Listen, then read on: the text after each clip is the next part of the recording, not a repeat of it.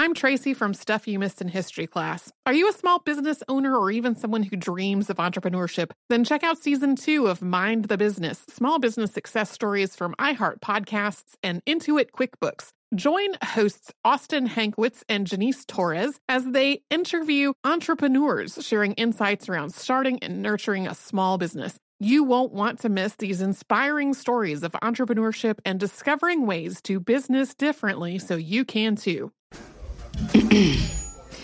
AT&T connects an ode to podcasts. Connect the alarm. Change the podcast you stream. Connect the snooze. 10 more minutes to dream. Connect the shower.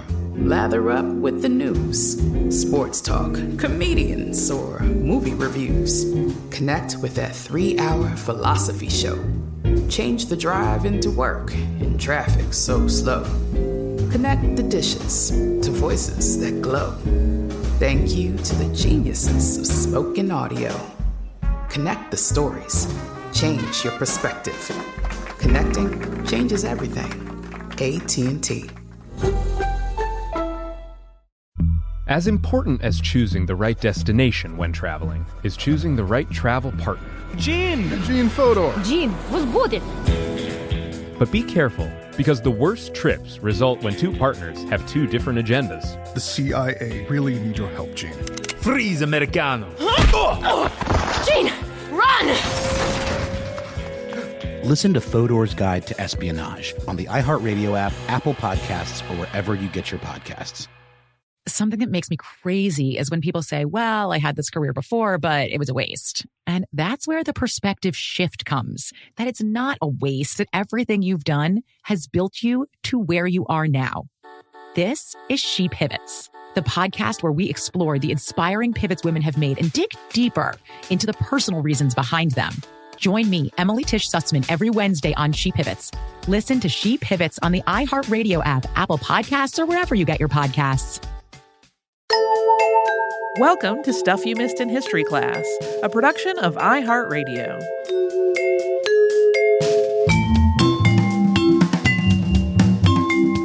Hello and welcome to the podcast. I'm Tracy V. Wilson. And I'm Holly Fry. Before we start on today's episode, I wanted to update folks. We mentioned previously a couple episodes ago that we are going to be doing a live show on July 5th at Adams National Historical Park in Quincy, Massachusetts. And I just wanted to let folks know that the park has information about that show up on their website now. So you can go to nps.gov/Adam, which is the Adams National Historical Park website. You can scroll down to the calendar. We're on there. Or it's also on their Facebook at facebook.com/AdamsNPS. And that show, if you missed the announcement previously, it's going to be on July 5th. It is a daytime outdoor show, 2 p.m. It was a fun time last time we were there, so we're expecting another fun time. Yes, fingers crossed. Whether or not we have any ghosts that get in the machine and mess with recording, I plan to have all kinds of fun. Me too. And now we will get into today's episode. We have gotten a lot of requests over the years to talk about the discovery of insulin. And that's something that was so immediately and dramatically life-saving that it was hailed as a miracle.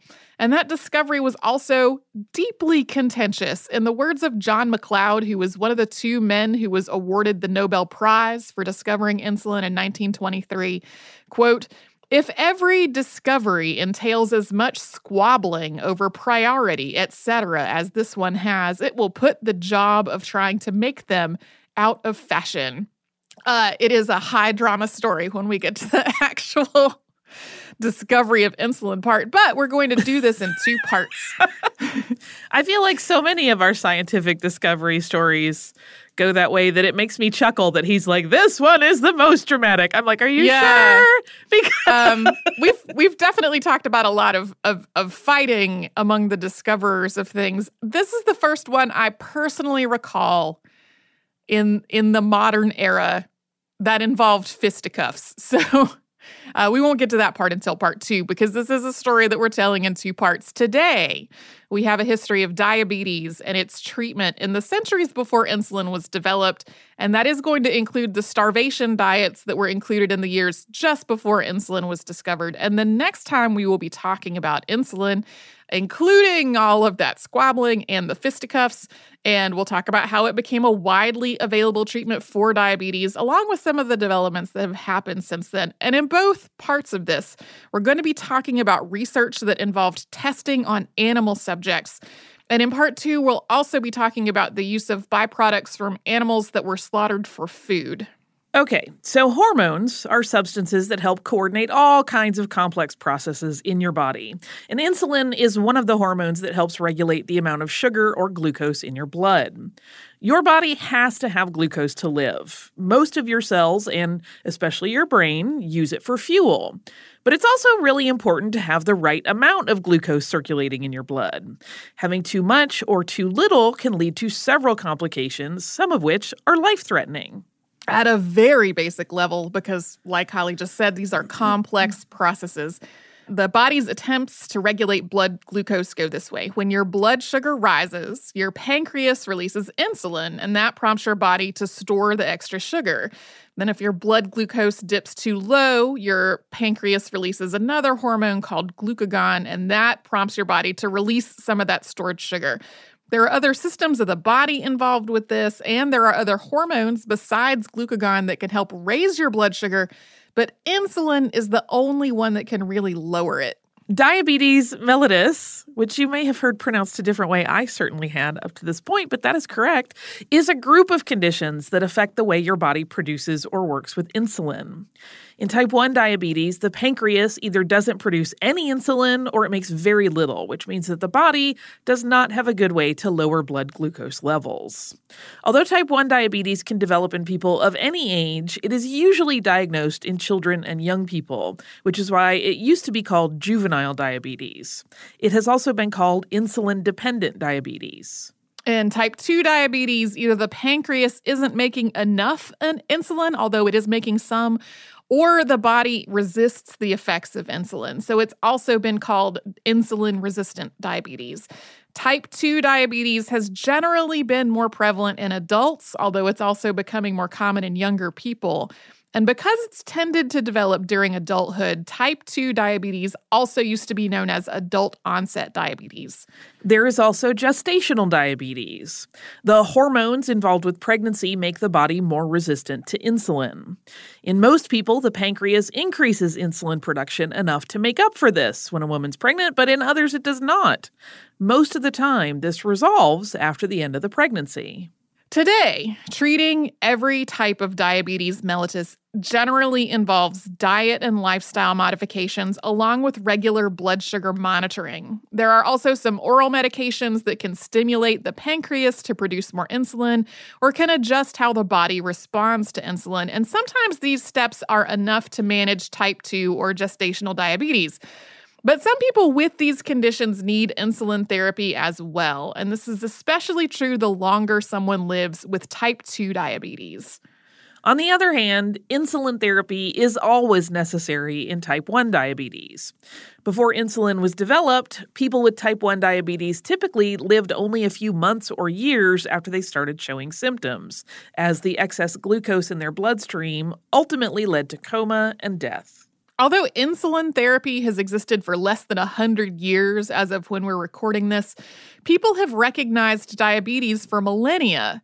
Ancient and medieval documents have described a group of symptoms that we still know today, including excessive thirst, excessive urination, unexplained weight loss, fatigue, and urine that tastes or smells sweet.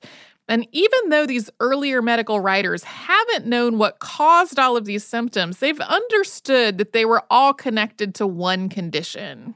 I don't think I have ever heard the taste part before, and I'm like, gross, how do we know? Yeah, that used to be a thing in diagnostic medicine, was tasting people's urine. The earliest known mention of diabetes is often cited as Eber's Papyrus. This papyrus was written in ancient Egypt in 1552 BCE, but named for George Ebers, who bought it and published it in English and Latin in the 1870s. This mention is a little bit vague, though. The papyrus includes a remedy, quote, to eliminate urine which is too plentiful. And that could be referencing the frequent urination that accompanies diabetes, but it could also be about something more common and relatively benign, such as a urinary tract infection. In what's now India, the physician Sushruta and the surgeon Chakara both described diabetes, with Sushruta noting the difference between what we would describe today as types 1 and 2. We also have a whole episode on Sushruta back in the archive. These texts date back to the Vedic period, which is between 1000 and 600 BCE, and they use terms that translate to honey urine or sweet urine disease, and they describe ants being attracted to the patient's urine. In about 400 BCE, Hippocrates described diagnostic criteria for diabetes, although that name had not been coined yet. The criteria were that the person had a history of excessive hunger, thirst, and urination, and that their urine was sweet. And he described this condition as very rare. All of this actually predates the first written descriptions of the pancreas, which, as we mentioned earlier, is the organ that produces insulin. That first description came from Greek physician Herophilus around the 3rd century BCE, from terms that meant all flesh. Herophilus did not know about insulin at this point, though. He just described the organ that's the pancreas. 2 different people are credited with coining the term diabetes, both of them living in about the 2nd century. One was Demetrius of Apamea, and the other was Arrhetius of Cappadocia. The word itself is from a Greek word meaning to run through, or describing a thing that fluid runs through. In other words, some kind of siphon. So this all goes back to that excessive thirst and urination that are characteristic of diabetes. Arrhetius described it this way, quote, "The course is the common one, namely the kidneys and the bladder. For the patients never stop making water, but the flow is incessant, as if from the opening of aqueducts. The nature of the disease then is chronic, and it takes a long period to form. But the patient is short-lived if the constitution of the disease be completely established. For the melting is rapid, the death speedy." And then he went on with further description from there. The physician Galen, living in the Roman Empire in the 2nd and 3rd centuries, also described diabetes. He wrote, quote, "I am of the opinion that the kidneys, too, are affected in the rare disease which some people call chamber pot dropsy. Other, again, diabetes or violent thirst. For my own part, I have seen the disease till now only twice when the patients suffered from an inextinguishable thirst, which forced them to drink enormous quantities. The fluid was urinated swiftly with a urine resembling the drink." He called the condition diarrhea urinoma, or diarrhea of the urine. At about the same time, in Han Dynasty China, Zhang Zhongjing also described the classic symptoms of thirst and excessive urination. And then later Chinese documents also describe the phenomenon of sweet urine, with the Chinese term for diabetes translating to wasting and thirsting. Written references continue into the medieval period, including previous podcast subject Ibn Sina, also known as Avicenna, writing in 11th century Persia. Medieval Persian writing uses 2 different terms for diabetes, one that's derived from the word diabetes and one that translates to water wheel. Ibn Sina also described leaving a patient's urine to evaporate and it leaving a sticky, sweet residue behind. Overall, these ancient and medieval writers described diabetes as a condition more often than they described some kind of treatment for it. That's possibly because in what we now know as type 1 diabetes, patients generally did not live very long after being diagnosed. The treatments that did exist were mostly in line with whatever system of medicine was being practiced at a given place and time, including abstaining from or eating more of certain foods, various herbal preparations, and plant extracts. Sushruta, who observed a correlation between diabetes and a person's weight, recommended a healthy, moderate diet and exercise as a preventative measure, although type 2 diabetes can develop regardless of a person's weight. And there were also recommendations of things like opium to try to make patients be more comfortable. But it wasn't until later that people started to understand that diabetes did not just cause sugar in the urine, but also caused sugar in the blood, and tried to formulate treatments based on that discovery. And we're going to talk more about all of that after we pause for a sponsor break. I'm Tracy V. Wilson from Stuff You Missed in History Class. Did you know small businesses make up 99.9% of all businesses in the United States? The world is powered by entrepreneurs, and if you're a small business owner or even someone dreaming of starting your own business, then you'll want to check out Season 2 of Mind the Business, small business success stories from Ruby Studio, from iHeartMedia, and Intuit QuickBooks. And every episode, hosts Austin Hankwitz and Janice Torres talk to entrepreneurs about how they've grown from the lessons of launching and nurturing a small business and how they have found success being their own boss. From the excitement of first starting out to finding the right tools and resources to process invoices and payments like QuickBooks Money, you won't want to miss these inspiring stories of entrepreneurship and discovering ways to business differently so you can too. And if you're a small business owner or even someone dreaming of starting your own business, then you'll want to check out Season 2 of Mind the Business, small business success stories from Ruby Studio, from iHeartMedia, and Intuit QuickBooks.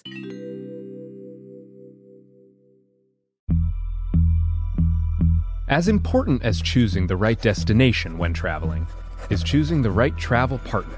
Gene! Eugene Fodor. Gene, was будет? Much of the joy you will find on the road comes from the person you share it with. So you write the books, Gene, and Vlastar runs the business.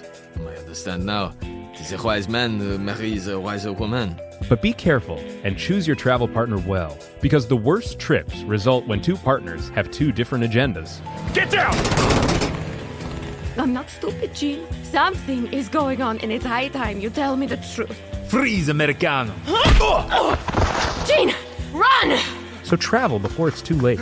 Your money will return, your time won't, and we're all too quickly approaching that final destination.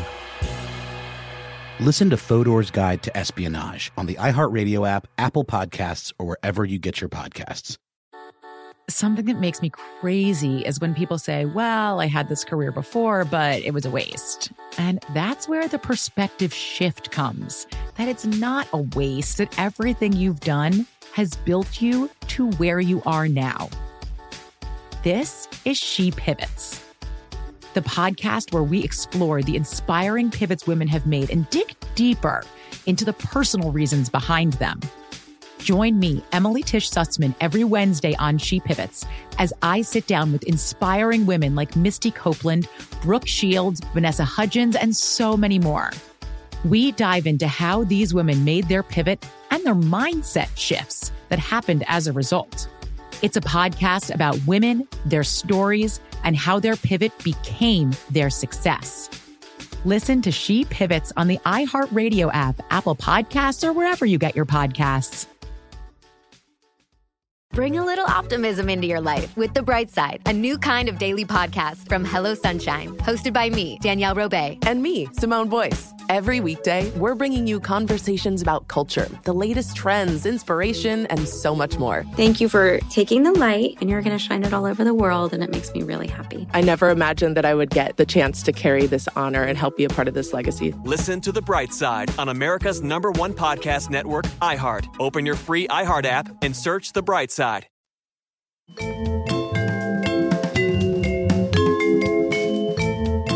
In the 17th century, people started making some more concrete discoveries about diabetes beyond describing its outwardly observable signs.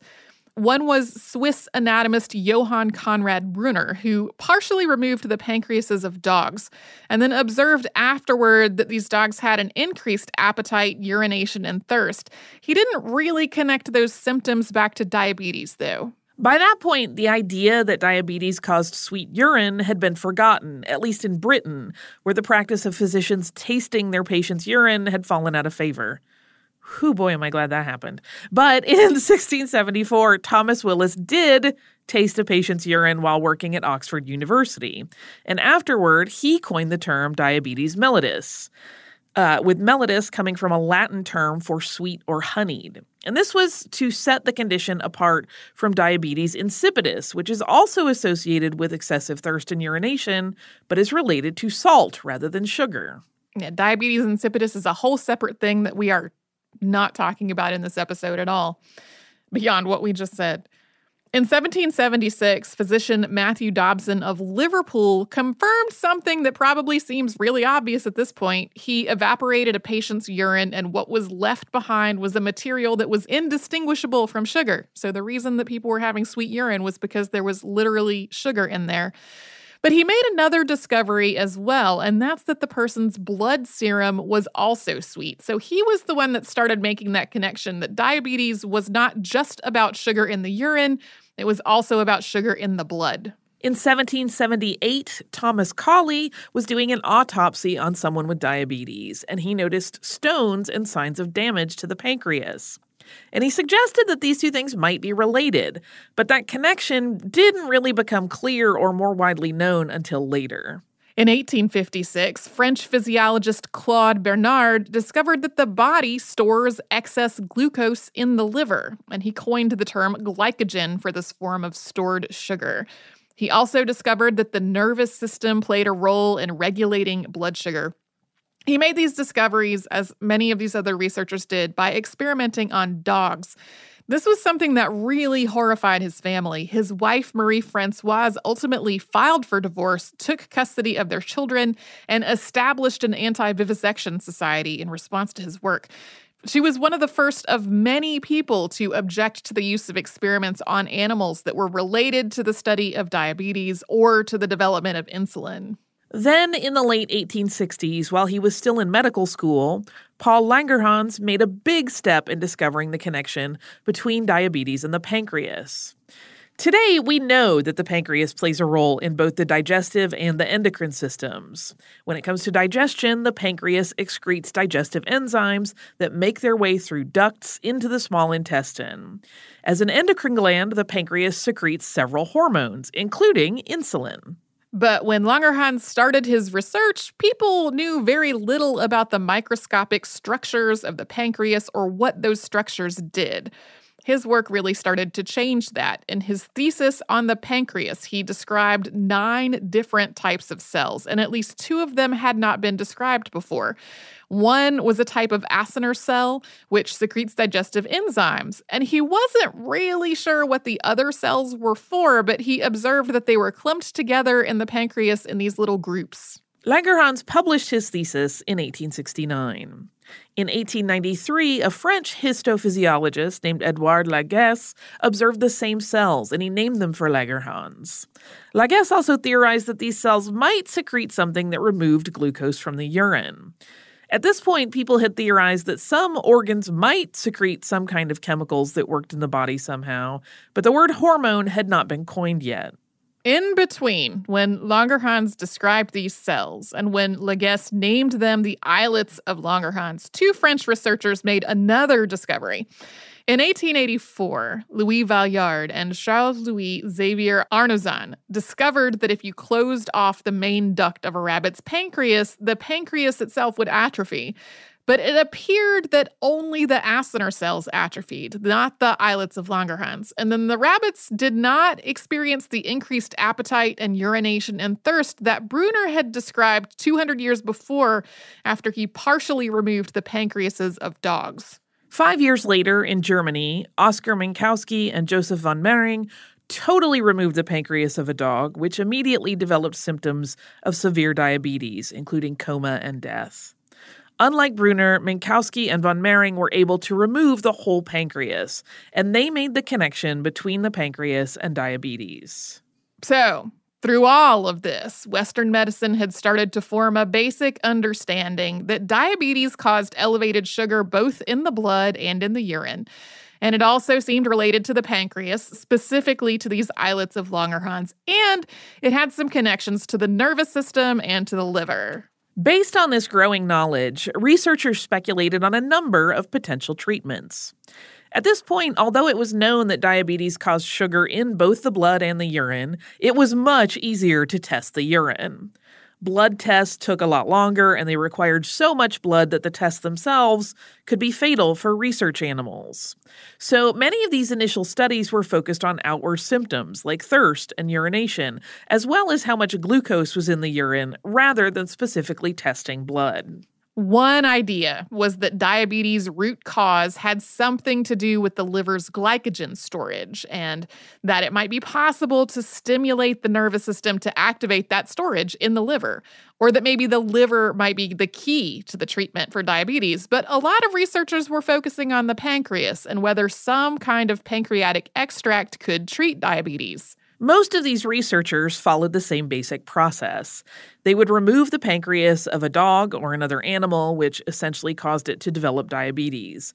And then they would try to treat that animal with an injected pancreatic extract, sometimes from the same animal's pancreas and sometimes from the pancreas of a different animal. This was not the first time that people made extracts from endocrine glands and used them as a treatment for patients who were not producing enough of that particular hormone. The first use of thyroid extract to treat hypothyroidism goes back to at least 1891. Similar use of adrenal extract started in the late 19th century as well, and Jokichi Takamine of Japan isolated and purified adrenaline from cow glands in 1901. The methods for preparing this pancreatic extract varied, and for the most part, they were at least somewhat effective in reducing the amount of sugar in a test subject's blood, as shown by the corresponding reduction in sugar in their urine. That's because if you make a pancreatic extract, it's very likely to contain at least some insulin. But it's also hard to separate the insulin from all the other tissues and substances that are part of the pancreas. So, overwhelmingly, all these experiments also caused side effects that made the work simply too risky to try in human subjects. This included things like abscesses and other infections and extreme fevers, and also shock. The first person known to try this was French physiologist Eugène Glay in the late 19th century. Glay removed the pancreases of dogs and then treated them with injections of a pancreas extract. The injections reduced the dog's thirst and their urine output and also lowered the amount of sugar in the urine. But for reasons that are not clear at all, he stopped his work on the subject in 1890 and then kept his findings sealed until after the discovery of insulin was announced, which was more than 30 years later. Meanwhile, in 1900, pathologist Eugene Lindsay Opie of Johns Hopkins discovered that the islets of Langerhans showed signs of atrophy in patients who had died as a result of diabetes. In 1905, Ernest Henry Starling coined the word hormone, and people began to suggest that the islets of Langerhans were secreting some kind of hormone that lowered blood sugar. Both of these discoveries fed into the ongoing work on pancreatic extracts in animals. George Ludwig Sulzer of Berlin conducted his experiments on rabbits, and he was successful enough that he did try to inject his extract on a dying patient in 1906. Although this did seem to have some positive effect for the patient's blood and urine weren't tested to confirm it. They were really looking at outward symptoms, and the patient died shortly after Sulzer ran out of his extract. He went on to work with 5 other human patients, but they all experienced high fevers, vomiting, convulsions, and other serious side effects. As some other examples of this research, Lydia Maria Adams DeWitt did her work with cats in 1906, ligating the pancreatic ducts to try to isolate just the islets of Langerhans when preparing her extract. Romanian physician Nicolae Polescu also worked with dogs in 1915 and 1916, developing an extract that he called Pancrean before his work was disrupted by World War I. Israel S. Kleiner, whose parents had immigrated to the United States from Bavaria, worked with pancreatic extracts and dogs in 1919. All of this work showed at least some promise, but none of it was safe enough to use as a treatment for diabetes. We'll talk about how people started trying to manage diabetes through diet at about the same time after a sponsor break.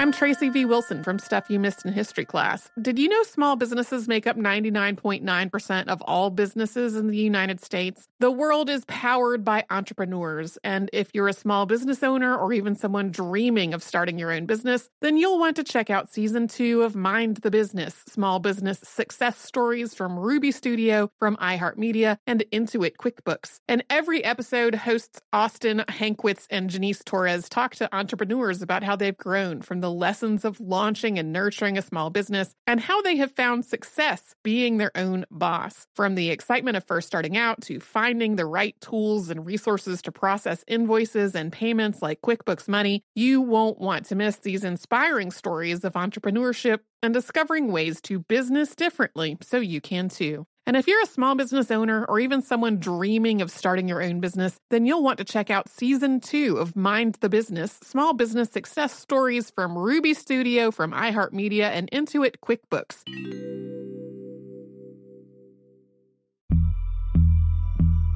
As important as choosing the right destination when traveling is choosing the right travel partner. Eugene Fodor. Gene, was будет? Much of the joy you will find on the road comes from the person you share it with. So you write the books, Gene, and Vlastar runs the business. I understand now.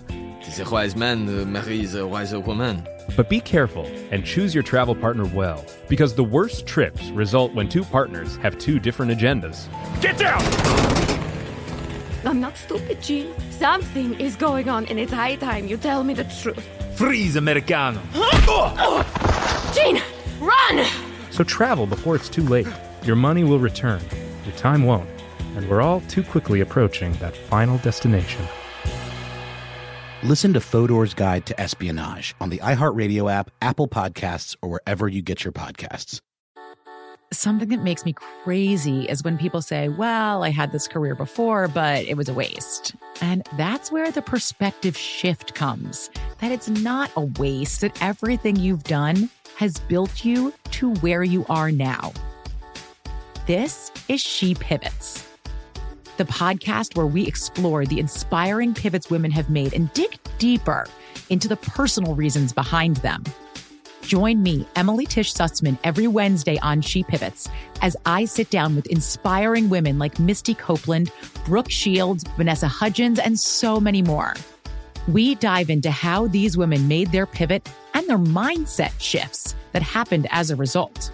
It's a podcast about women, their stories, and how their pivot became their success. Listen to She Pivots on the iHeartRadio app, Apple Podcasts, or wherever you get your podcasts. I'm Saleha Mohsen, and I've covered economic policy for years and reported on how it impacts people across the United States.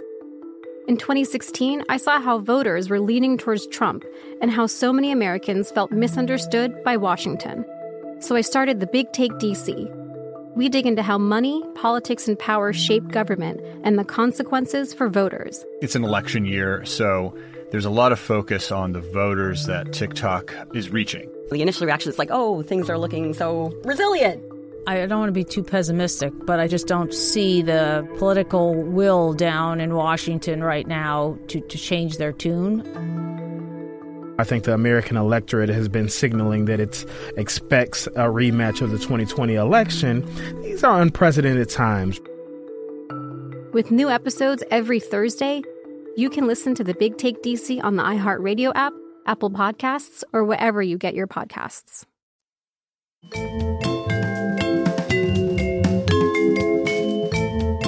The idea that diabetes might be controlled or prevented through diet goes back thousands of years to Sushruta's Vedic medical text that we talked about earlier. But in terms of what people were trying after the medical community started to get a better sense of what was happening inside of the body, one of the first people to suggest a dietary approach was John Rollo of Scotland, who became an English army surgeon. And he was doing his work in the earlier years of when people were starting to make physiological discoveries about diabetes. Rollo concluded, incorrectly, that diabetes was a digestive problem in which some kind of stomach issue was causing vegetable matter to break down into excessive sugar. In 1796, he worked with an army captain who had developed what we would know today as type 2 diabetes.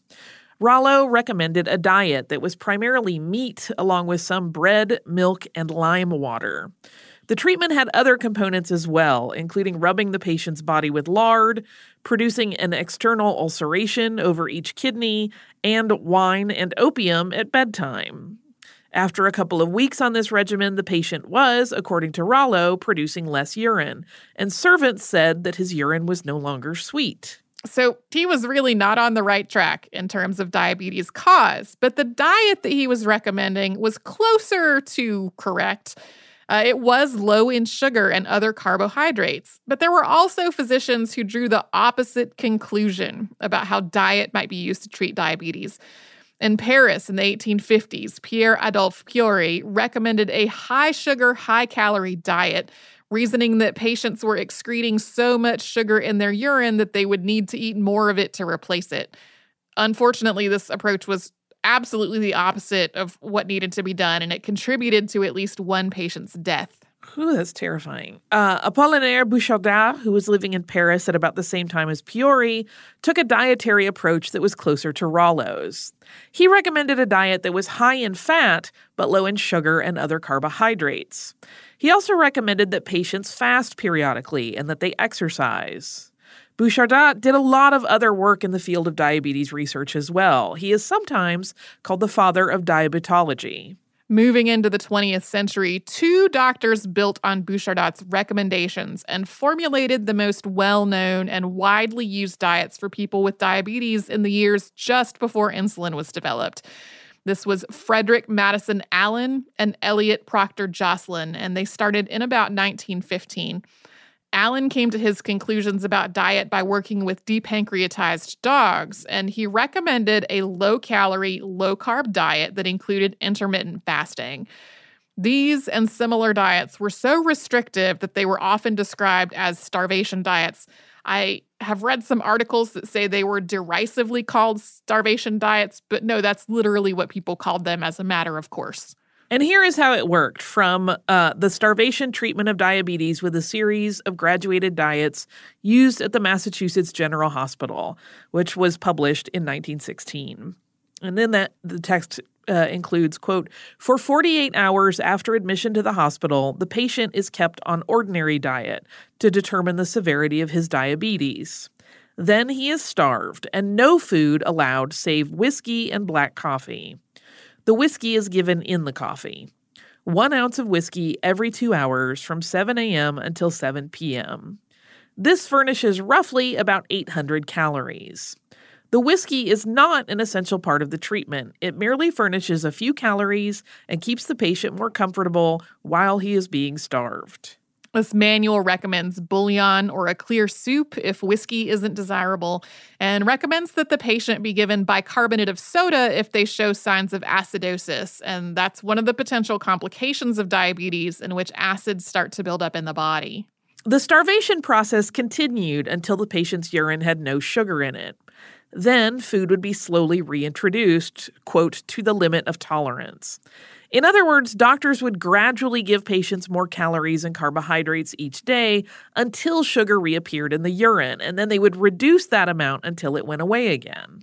This particular publication includes case studies for several adults whose diets were adjusted over a period of roughly 1 to 2 weeks, as doctors figured out how many grams of carbohydrates they could consume every day while still not having any sugar in their urine.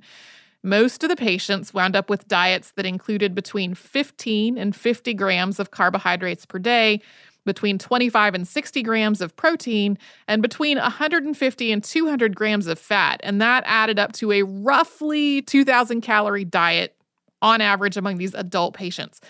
Type 2 diabetes is also associated with weight, although, as we said earlier, it can develop in people regardless of their weight.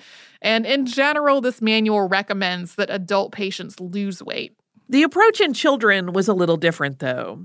Reading from the same book, quote, diabetes in children is likely to be a good deal more severe than it is in adults. Still, in the few cases that have been treated with the starvation treatment at the Children's Hospital, the results have been very satisfactory as far as rendering the patient sugar-free is concerned. Most diabetic children, however, are thin and frail, and they have no extra weight to lose. So it does not seem so desirable to bring about any very great loss of weight, which is quite an essential part of the treatment for most adults. The few children that have been treated have borne starvation remarkably well. It is too early, and we have seen too few children treated by this method to say what influence it may have on the course of the disease, but it can certainly be said that it is very efficacious in rendering them sugar-free.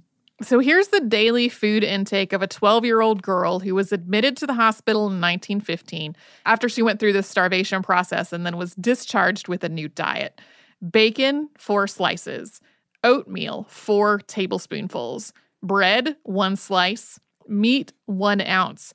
Cabbage, 5 tablespoonfuls. Spinach, 5 tablespoonfuls. String beans, 5 tablespoonfuls. Butter, 2 ounces. This child's description of her diet ends with the note, quote, a rather mild case, which responded readily to treatment. The question is, can she grow and develop on a diet which will keep her sugar-free? A 6-year-old boy was also discharged on this diet. String beans, 3 tablespoonfuls. Spinach, 4 tablespoonfuls. Bacon, 4 slices. Butter, 2 ounces. Eggs, 3. Bread, 1/2 slice. Cereal, 2 tablespoonfuls. Meat, 3 ounces. This particular book was written about patients who came to the hospital in 1915, and the book came out in 1916, so it doesn't really include anyone's long-term results or prognosis. In terms of the children, though, it does report one patient whose condition was critical when they arrived at the hospital and who died during the starvation period, as well as one who seemed to be doing well but died suddenly a few months after being discharged. These 2 children's diets that we just gave as examples totaled 1,510 calories for the first and 1,402 calories for the second. But as we said at the top of the show, diet alone is not enough to control glucose levels in type 1 diabetes. These children's bodies needed insulin but could not make it. So over time, a lot of children who were on one of Alan's or Jocelyn's diets were given fewer and fewer calories every day as they inevitably showed signs of sugar in their urine. Sometimes they would have like a full day of fasting to try to reset their bodies. Patients were routinely on diets of 800 calories a day or less, with a day of total or near total fasting if any glucose appeared in their urine. This breaks my heart seeing all of this limited calorie diet for kids who need all of the nutrients that they can possibly get to grow and finish their bodies forming. Because these were so restrictive, these diets were very hard for patients to maintain. Even if they could and their urine stayed free of glucose, the children's bodies in particular were experiencing other negative effects as a result of just not having enough nourishment. Basically, children were described as wasting away on these diets, which may have, at best, prolonged their lives by a few months to a couple of years. They were often emaciated and weak and prone to infections, while their growth was delayed because they just weren't getting enough nourishment to simply survive. And whether these diets actually did prolong their lives is not entirely clear. There are just so many variables involved in type 1 diabetes. It's hard to say whether this worked or not.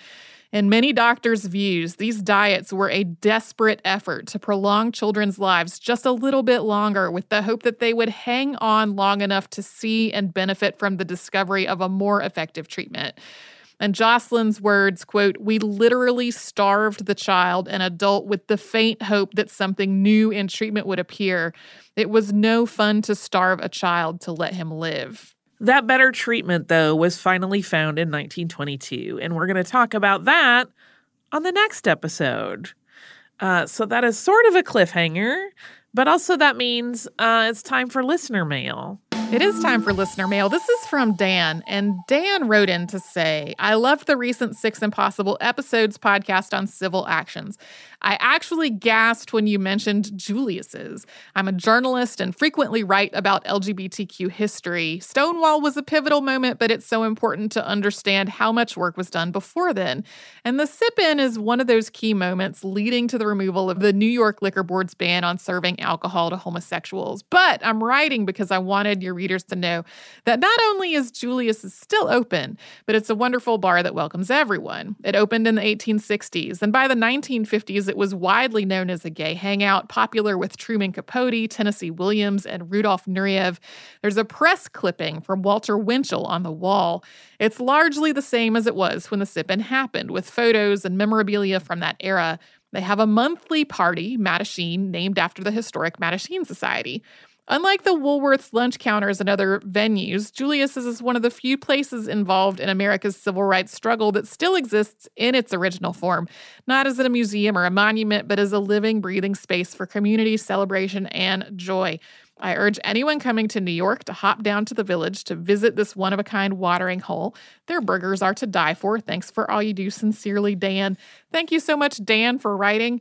I, of course, did not have all of this detail in the outline ever, but I did at one point have that, like, the Julius's is still open and it welcomes everyone now, as opposed to sort of what happened on the day with the Mattachine Society sip-in.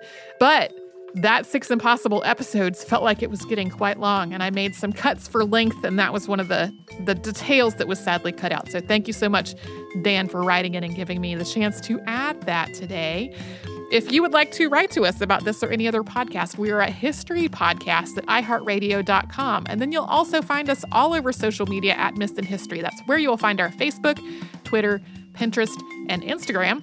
You can subscribe to our show on Apple Podcasts, the iHeartRadio app, and anywhere else you get your podcasts.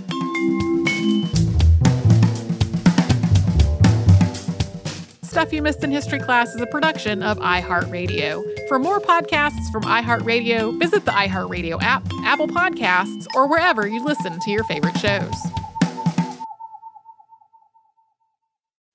As important as choosing the right destination when traveling is choosing the right travel partner. Gene Fodor. Gene was good. But be careful, because the worst trips result when two partners have two different agendas. The CIA really need your help, Gene. Freeze, Americano. Gene, run! Listen to Fodor's Guide to Espionage on the iHeartRadio app, Apple Podcasts, or wherever you get your podcasts. Something that makes me crazy is when people say, well, I had this career before, but it was a waste. And that's where the perspective shift comes, that it's not a waste, that everything you've done has built you to where you are now. This is She Pivots, the podcast where we explore the inspiring pivots women have made and dig deeper into the personal reasons behind them. Join me, Emily Tish Sussman, every Wednesday on She Pivots. Listen to She Pivots on the iHeartRadio app, Apple Podcasts, or wherever you get your podcasts. I'm Saleha Mohsen, and I've covered economic policy for years and reported on how it impacts people across the United States. In 2016, I saw how voters were leaning towards Trump and how so many Americans felt misunderstood by Washington. So I started The Big Take DC. We dig into how money, politics, and power shape government and the consequences for voters. With new episodes every Thursday, you can listen to The Big Take DC on the iHeartRadio app, Apple Podcasts, or wherever you get your podcasts. The Big Take from Bloomberg News brings you what's shaping the world's economies with the smartest and best-informed business reporters around the world. We cover the stories behind what's moving money and markets. And help you understand what's happening, what it means, and why it matters. Every afternoon. I'm Sarah Holder. I'm Saleha Mohsen. And I'm David Gura. Listen to The Big Take on the iHeartRadio app, Apple Podcasts, or wherever you get your podcasts.